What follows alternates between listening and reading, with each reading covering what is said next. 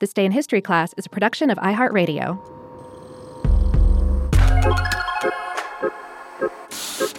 Hello, and welcome to This Day in History class, a show that rockets through history at the speed of one day per day. I'm Gabe Luzier, and in this episode, we're looking back at the time when an unknown astronaut grabbed a camera and gave mankind a whole new perspective on the blue marble we call home.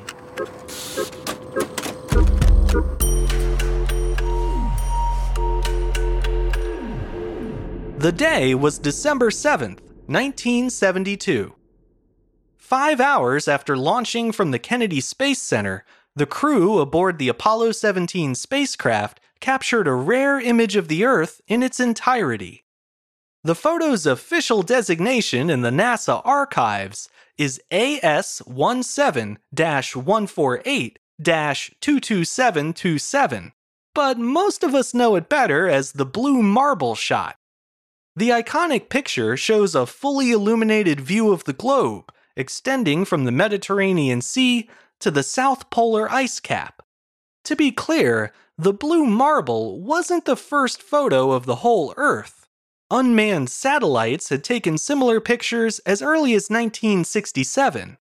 It was, however, the first such image seen by the public, and the only photo of the whole sunlit planet ever taken by a human being. NASA released the image on December 23rd, 4 days after the crew had safely returned from the moon and splashed down in the Pacific Ocean.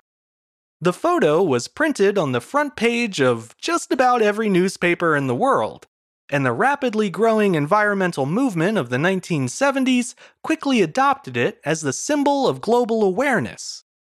Because the taxpayer-funded image was in the public domain from the start, it has since appeared on everything from postage stamps and t-shirts to billboards and car commercials. To this day, it remains the most requested picture in the NASA archives, and it's believed to be one of the most widely reproduced and distributed photos ever taken.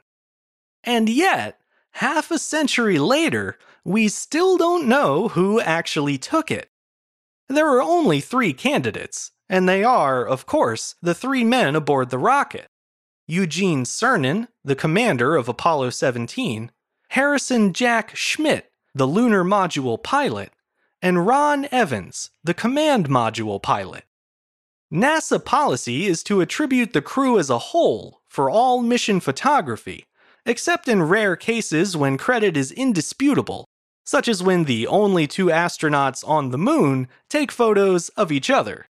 The prevailing theory, based on analysis of the NASA transcripts and mission logs, is that Harrison Schmitt was likely the true photographer. If you're wondering why the crew didn't confirm which of them took the picture, the answer is that they couldn't agree. At various times over the years, all 3 of them claimed to have snapped the blue marble. Regardless of who took the photo, it was a 1 in a million shot that easily could have been missed. Most of the astronauts who flew lunar missions never saw a full Earth, and all the photos they took showed the planet at least partly in shadow, such as the famous Earthrise shot of 1968. Getting a clear shot of the full globe was difficult for a couple reasons. First of all, the crew would have to be going somewhere at least 20,000 miles away from the Earth, like to the moon, for instance.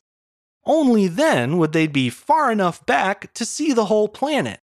But even when a crew was at the right distance, the only time they could snap a photo of the complete Earth unobscured was when passing through a precise position between the Earth and the Sun. Outside of that sweet spot, the planet would always be at least partially in shadow. It's a narrow enough window to easily miss, especially when traveling in a spacecraft at thousands of miles an hour. The blue marble was also a lucky shot from a mission perspective.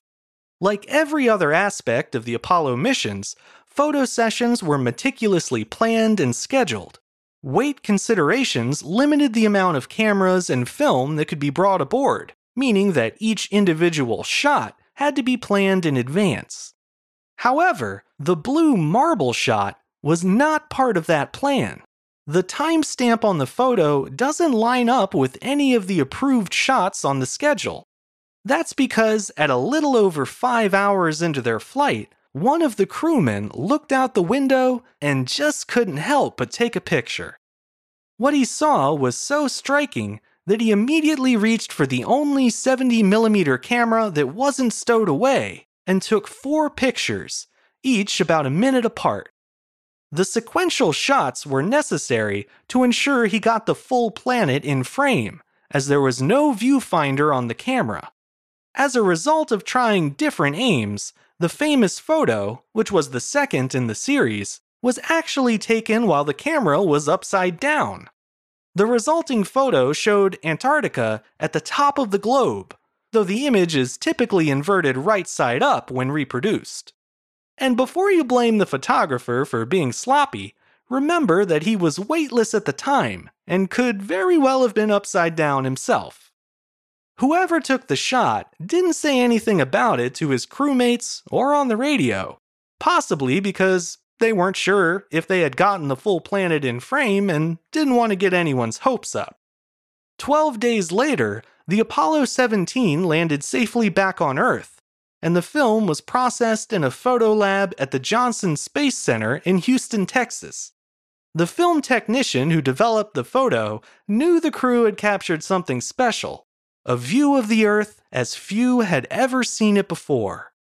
Apollo 17 was the final mission of the Apollo program. It was also the last time to date that a human traveled far enough into space to view the complete Earth at once. In the time since our last trip to the moon, plenty of impressive photos similar to the blue marble have been taken. However, they've all been captured by satellites, and most are composites assembled from different images in order to depict a globe with ideal weather.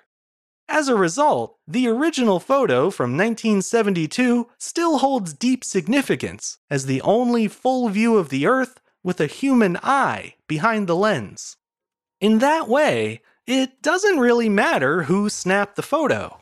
The important thing is that we have it, a breathtaking reminder that when faced with the blue marble, we and our differences and all the things that pull us apart are so much smaller than we fear.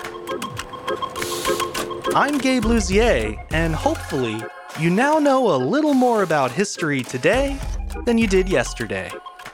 If you enjoyed today's episode, let us know by leaving the show a review on Apple Podcasts. You can also keep up with us on Twitter, Facebook, and Instagram at TDIHC Show. And you can write directly to me at thisday@iheartmedia.com. Thanks to Chandler Mays for producing the show, and thank you for listening. I'll see you back here again tomorrow for another day in history class.